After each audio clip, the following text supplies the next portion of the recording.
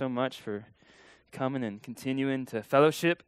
I haven't had any rocks thrown at me yet, so that's always a good sign, although it's a new week, so we'll see. Go ahead and open with me the book of James. We're going to be in chapter 1, starting in verse 2 through 8. And that's not a proper headline. Proper perspective was last week, but that's okay. And before I get started, I'm just going to pray for us briefly one more time. Oh, Father God, I thank you so much for this gathering. I thank you for your body, Lord, that there's only one that consists of all those who in every place call upon Jesus Christ, the Lord, both ours and theirs. And Lord, I thank you that in this morning, Father, in this place, that you're with us, that you fill us with your Spirit, that you never leave us or forsake us, Father, that your power is here and present and active, Lord God. And I pray that we would be present and active to receive all of your word, Lord. And we pray a special blessing upon our brother and our sister who traveled here to see us, that they would return with joy, Father, that they would return refreshed, full of the Spirit, ready to engage the church there in the Woodlands, Lord God. And we just thank you. We thank you for all that you do for us. In Jesus' mighty name, amen. Oh. This morning, we're going to be talking about the importance of building a stable faith, right? And what does it mean to have a stable faith? You know, today, I think a lot of times, a lot of children are leaving the church, and a lot of people are being deceived and misled, even in the churches, you know. And it just is what it is. We can do our best to simply preach the word of God the best we can and to declare truth. But I think a lot of times people come into this life as a Christian with misconceptions, right? And even as Christians and knowing the right answers and having the right doctrine, sometimes kind of just subconsciously we fall away, or we kind of slide off from what we know to be true, from what those practices are spiritually that strengthen us. And it can cause a lot of instability, a lot of turmoil in our life. And I was thinking and praying about this morning, and how this kind of is represented in our lives. And I want you to think about this. I want you to just imagine for a second that you grew up in a beautiful home with lots of other children. Everything was provided for you, your meals, your clothes, right? Everything was perfect. But I also want you to consider that you've never really met anybody in the outside world. You've never seen anybody work a job. You have this idea that, yes, you're going to be an adult one day, you're going to have a car, you're going to have nice clothes, right? You're going to have lots of friends, opportunities, because as a kid, there's not a whole lot you can do, you're in school and things. So you have this idea of an adult life and all the benefits and the blessings of growing up. And you grow up in this system, and like I said, everything's there. And then one day you turn 18, and you're excited that this life is going to begin, right? And they put you on a bus, and they drive you into the real world, and they drop you off, and they leave. And suddenly you have no place to stay. And you're like, well, where's my house? And the people are like, I don't know. Where is your house? And you're like, well, I'm hungry. Like, where's the food? Well, I mean, why don't you go buy some? Well, buy some? What do you mean buy some? I don't have a job, right? And so you were unprepared. No one ever told you that the things that were being provided for you that someone was paying for. No one ever told you someone was working. No one ever told you that the adults in this facility actually had responsibilities and there were things going on and they were being paid. You were not prepared for the adult life. You had this image, but you weren't, you had no idea what was going to come with it, right? How completely shocked and dumbfounded would you be in that moment in a whole new world? You could be standing right in front of a building that had all the resources in it. It had counseling, it had job training, it had housing support, it could have everything. But you didn't even know you needed those things, and so you didn't reach out for them, and you were just suddenly dumbfounded. You didn't know what to do. I want you just to keep that picture in your head for a moment, and I want to read to you James 2-8. My brethren, count it all joy when you fall into various trials, knowing that the testing of your faith produces patience. But let patience have its perfect work, that you may be perfect and complete, lacking nothing. If any of you lacks wisdom, let him ask of God, who gives to all liberally and without reproach, and it will be given to him. But let him ask in faith, with no doubting, for he who doubts is like a wave of the sea driven and tossed by the wind. For let not that man suppose that he will receive anything from the Lord. He is a double-minded man, unstable in all his ways. Amen. You know, I think a lot of times, and when I say we, I just mean the church as a whole, right? Because we're part of the church as a whole. We're part of the sides we like. We're part of the sides we don't like. And there's a we, right? We as a church, sometimes we bring people into the kingdom and we bring them into this life with that type of false expectancy, right? They get this joy in their life, this idea of salvation, that they're going to have a supernatural relationship with God. They're going to live forever. And those things are true, right? And they hear, oh, the Lord's going to bless me. The Lord's going to provide for me. The Lord's going to give me strength, right? We hear the sermons that, oh, he's going to still your waters. You know, he's going to defeat your giants. And that's all true. That's all true. But we can do a really bad job of preparing people for the fact that when they are birthed into this new life, and yes, God is the God of provision, and God is the God of blessings, and God is the one who leads you and gives you supernatural strength, that there's also a work to be done. That there's a job, that there's a place for you in his body, that there's a ministry, there's a gift that is only useful if you're willing to serve people. We forget to tell them that, hey, you're saved, that Jesus is always with you, and by the way, life still kind of sucks sometimes. Right? By the way, bad things still happen. By the way, when Jesus, the Holy Spirit empowered David to destroy the giant, there was a giant because they were in a war. Right? And they were spent the previous time before that one little story we focus on in fear and trembling before this giant. And we forget to tell people that there's this life that we have to walk, and though that God has resources, we don't equip them and explain to them how to access those resources.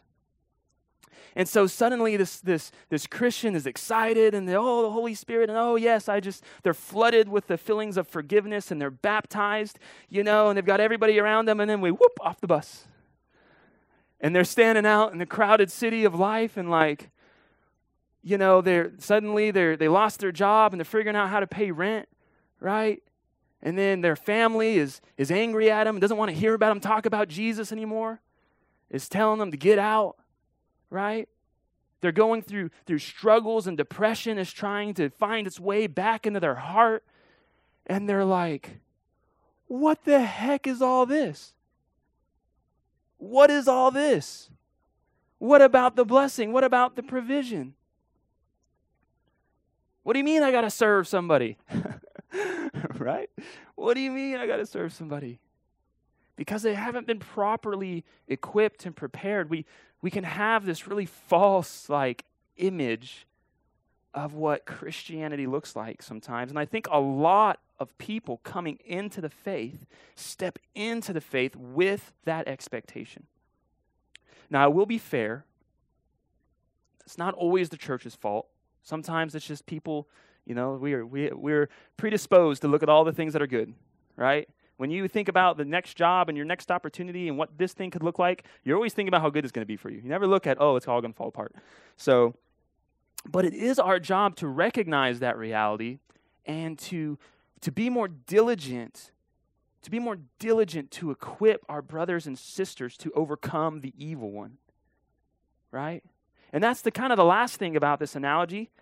So now we've got this person, no expectation of working, no understanding of the resources available to them, not understanding how to provide for themselves in this situation and walk this new life.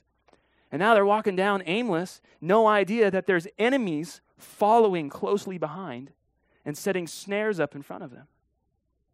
And so they fall and they hit the ground, they're wounded, and they have no idea what to do. We need to prepare people. We need to be prepared. We need to live soberly, and we need to prepare the church to walk in the resources, to call on the resources, to learn how to receive the blessings, and to overcome the enemy. I want to start back in verse 2 here. My brethren, count it all joy when you fall into various trials, knowing that the testing of your faith produces patience. I love that verse. That's one of my favorite verses in the Bible. It's been so true in my life and the verse after. But it's kind of a really weird verse too. You know? Hey, Mark, I just want you to know your car's going to break down, your daughter's going to get sick, and you're going to be tempted to be really, angry. Your boss is going to take out all his anger at you at work. But hey, be joyful, brother. Amen. Be joyful. And we're like, what did you just say to me? Are you dumb? What? But James tells us, no, brethren, listen to me. Count it as joy when you fall into various trials, knowing. You know what part of the armor of God is? The belt of truth. It's the belt of truth, right? Belt, right? Okay, got that right. I'm like, I think so. The belt of truth, right? And knowing and understanding who God is, his plans for you, how his kingdom is going to operate, and what your place is in it, that's truth. And being founded in that truth protects us, right? Knowing that when these trials comes, that they're simply tests of your faith. They're just tests. It's not the end of the world, right? It's not going to just destroy you forever. It's a test, and God is actually allowing it in your life to produce patience in you. Now, we hear all the time, well, God didn't do that. There's just these things happen and blah, blah, blah. And I can agree with those statements in some sense, but I don't want to fool you, and I don't want to preach something soft to make you feel good without telling you the truth. And the truth is that God is in control of all things. And if something happened, bad or good, God is sovereign over all of it. And if that causes a hurt because something hurtful happened to you, I understand, and I want to be sensitive to that. But I'd also love to talk to you because there's a security in knowing that God is greater than those things and is control of those things that casts out and heals those wounds. God is control of all things, right? And knowing that trials, when they come into our life, that they're just a test, that should really help us. But I want you to repeat something with me real quick. Can I get some audience interaction here this morning? Okay, I want everybody to repeat after me. Trials are coming. One more time. Trials are coming. Okay. I don't want to leave you misinformed, right? Uninformed. Trials, it's not trials may come, trials might come. Be really good in spiritual, lest trials come. It's trials are coming. You might be saved, you might exist spiritually in the kingdom of God, but you still live in a fallen world. And buddy, that is life. Part of life. We have a greater life to come, right? When those trials are wiped away forever and we stand in the victory of Christ Jesus. Thank the Lord. But trials are coming. But the fact that Jesus tells us, man, those are tests, that's encouraging for me. Some of y'all are like, man, I hate school. That's not encouraging at all. But what is a test? When you're in school, we all have some level of education. We all understand what a test is, right? They give you the information beforehand. They give you the equipping beforehand. And if we can learn to be good students of Jesus Christ, good disciples, he has already given us. The Ephesians says we have every spiritual blessing in Christ in the heavenly places, already available to us. His word has already declared the beginning and the end, right? He's already has the victory. He's given us a body to support us, to encourage us. He tells us to confess our sins, to be in the light so there's no hidden thing that Satan can work in our life. And a test comes to strengthen and to test your understanding. And it's to prepare you for the next season of life. That's all it's for. It's not a horrible thing. And the better we become as students, and I know because I've, went to school, went to college, and, blah, blah, blah. So I've had tests. And the better I got as a student, the less worried I was about the tests. Because I realized, man, if I would just really pay attention to what my teacher's saying right now, and if maybe I just studied a little bit and meditated on these things, I would probably learn to understand them. And if I understood them, when the test came, C, A, B, D, done. And typically that was my test life. Thank you, Lord. I didn't have to study much. I could just remember for whatever weird reason. And the only people that are consistently afraid of tests and that are really concerned about these things are the people that are sleeping, man. They're asleep. They're ignoring the words being spoken to them. They're ignoring the instruction. They're not practicing what they're being taught. They are dead asleep in class. And then the test comes, and they get a 69, they get a 50, and they're like, oh my gosh, well, I got a 50. And I'm like, dude, I couldn't hear the teacher over your snoring. What are you talking about? What are you whining about, bro? Jesus tells us and warns us to be awake and to not be sleeping. Jesus is our teacher. He is our master. And his study guide's pretty good. Pretty good study guide. And he tells us, just like he told Mary and Martha. Mary was just sitting there. Martha was worried about many things. She was cleaning. She was busy. She was doing good things. She was doing what she should have done as a host. But Mary decided just to sit at his feet and just to be in his presence and just to hear his words.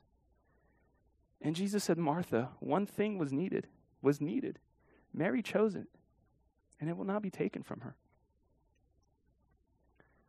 As we learn just to hear Jesus' word, as we grow as disciples and students, we understand his words. It prepares us for these tests. And tests comes, and guys, they get easier and easier because we're equipped and we're ready. We're ready. And sometimes really hard test comes, and there's that extra temptation to be nervous, right? To be stressed. I get it. Tests are sometimes very hard. But Christ is a good teacher. His office hours are always open. He provides personal tutoring to all of his students, right? He has already revealed himself to us. He calls us his friends. The Bible says he's unashamed to be called our brother. He just wants us to go to him, right? And all of this is happening for our good. I was talking to a girl afterwards, after my message in Corpus. She came up to me and was sharing this girl. She had been having dreams. And the first time, it was a very long, vivid dream. And the next day, literally everything happened exactly as she saw it. And she was terrified.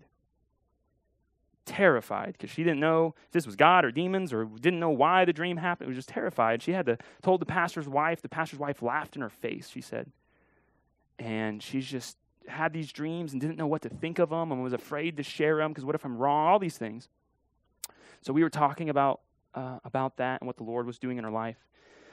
But one of the things she says, I just don't want Satan to use these against me.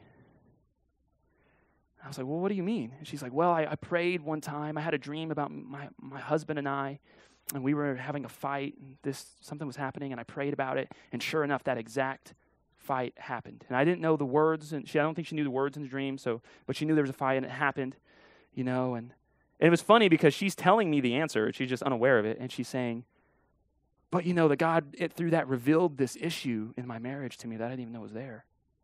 And she's like, and we're still working on it, blah, blah, blah. I'm like, whoa. I was like, why are you afraid of that? It's like, don't give Satan the credit for that. I was like, are you missing the grace of God in your life? God brought this trial to you because there was this hidden issue in your heart that you didn't even know was there, and now it's being worked out. And now your marriage is growing. And growing pains hurt. I got a brother over here who's getting his wisdom teeth still coming in, and he's over there groaning, oh, my tooth. And I'm like, mine already came in, it hurts, right? But I'm like, dude, don't you understand that's God's mercy on you? Because if that didn't come out now, it could have came out later and might have destroyed your marriage. Man, God is strengthening your marriage through this. Rejoice in that. Just pray into that. Be faithful to that, right? But so the testing of your faith, it's producing something. It's producing patience. Patience in you before the Lord. To not be moved by every attack, every wind of the world. But let patience have its perfect work, that you may be perfect and complete, lacking nothing. That is a promise of God. God's purpose is to make us complete and whole. I remember when I learned this, I was having an issue, and it was just mourning in my heart, and I was praying and trying to contain my own fallen reaction to this situation, and I went to the Sozo home because I was still ministering to them, and I had all the brothers pray for me, and we worshiped, and I went back to my house, and I opened up to James chapter 1, and I read that verse right there. And it was just speaking to my life. I said, okay, Lord, thank you. Thank you for this trial. Thank you for this, because the reason this hurts is because there's something missing, there's something broken in this situation and in my life. And because you said this, you have to fix it. This trial is happening because you're going to fix it. And I worshiped in my house, and I went through my house, and I prayed alone. And that day, that issue got resolved. Not by me, by the Lord. His promise is that he's making us perfect and complete. Complete. Now, again, trials are coming, right? Trials are coming. The guy in my really cheesy story I told earlier didn't know trials were coming. He got off the bus, it was lost in darkness, right? We're not in darkness. We're children of the light, baby. Woo! Rejoice in that. If you have no idea that these trials are coming, if you don't know what you need to be prepared for, if you don't know what works ahead of you, you can be standing right in front of the resource office and not even know to go in, right? We have a resource in heaven. He sits at the right hand of God. He is the Son of God, the Word of God in flesh. He is our Lord and Savior, Jesus Christ, and he is a present help in a time of need. And the Bible says, as these trials come, and as they're difficult, if any of you lacks wisdom, if you lack wisdom, if you find yourself unsure of what to do, what to say, how to handle it, let him ask of God, who gives to all liberally and without reproach. Man, go to the Lord. Ask him. You know, how many times do we have, this, oh, well, God helps those who help themselves. I'm like, what? No. This isn't do your best and go to God later so he can clean up the mess. This is like, hey, maybe if I go to God first, I won't have the mess, right? The Christian life is supposed to look like this. Not like this. Because God is always pulling you out when it's been too late. No, God desires for us to come to him, and the life of faith, a true faith, a stable faith, produces action towards God. I believe, therefore I spoke. Right? I do because I trust. I pray because I actually believe there's a God in heaven who hears me. That's why I pray. And that's not a sermon one-liner. That's me just being real. That is why I pray. And God is saying, when you lack wisdom, ask me. And I'm going to give it more. I'm going to give you more than you ask, liberally. And without reproach, I'm not going to, kick you out of my room and say, I'm a dad, right? and I'm like getting work mode, and my kid's coming, Daddy, and I'm like, get out of my room, I'm typing, and I get a little flustered sometimes. I have to go out there, okay, buddy, what do you want? God's not like that. God's way better of a dad than I am, okay? He's always willing to have us come to him. But it says, let him ask in faith with no doubting, for he who doubts is like a wave of the sea driven and tossed by the wind. For let not that man suppose that he will receive anything from the Lord. He is a double-minded man and unstable in all his ways. I just want to tell you guys, if your faith is unstable, every part of your life will be unstable. If you surrender to the Lord and if you seek him and ask him for wisdom, if you listen to the teacher's instructions, you spend some time in a study guide, and your faith becomes stable, every part of your life will be stable. Okay? Because faith is a substance of things hoped for, right? It's knowing that we have already the things we need before we can see them, because God is the provider and he promised to give them. That is faith. It's something that's unchangeable, unbreakable, and that we hold on to in Christ Jesus through everything. And Jesus says, if you build your house on my rock, if you lay a foundation, if you understand my word and my will, and you have the expectation of those things coming to you, and you stand on that rock, and you do according to that word, those winds will come, the rains will fall, but your house will remain. But if you do not build on the rock, and that's the obedience to Jesus' words, that's what he was saying, the obedience to his teachings. If you don't build on that rock, guess what? The winds are coming, the rains are coming, and everything you've built will crumble. So guys, when you're going through trials, remember, tell yourself, I have to tell myself this, man, this is a test, and thank you, Lord, for the test. I don't know what you're doing, but you're doing something good. So Jesus, give me the faith to be faithful in this trial. To be faithful in this trial. Does anybody in here just want to be faithful to Jesus? Man, let me tell you something. You need his help. Guys, let's pray. Father God, I thank you so much, Lord, that you're good. Father, that you have already declared the end from the beginning. Lord, you are the Alpha and the Omega. Lord, you've called yourself our Father and us your children. And Lord, you love us so dearly.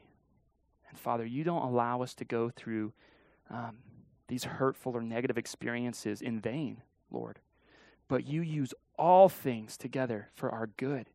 Because, Lord, you're strengthening us, you're building patience, and you're equipping us for the next season of work. So Jesus, help us be patient. Help us be faithful in the trial. And teach us to turn to you and to cry out for wisdom first, Lord. Knowing that you answer. And if anyone here lacks faith, Father God, I pray that you strengthen that faith, Lord. That you give them good relationships that love you, that are going to sow into them, Lord. That you convict their heart to read and to pray and to cry out. And Lord, we know that you are the author and the finisher of our faith. So we put our trust wholly in you. In Jesus' mighty name, amen.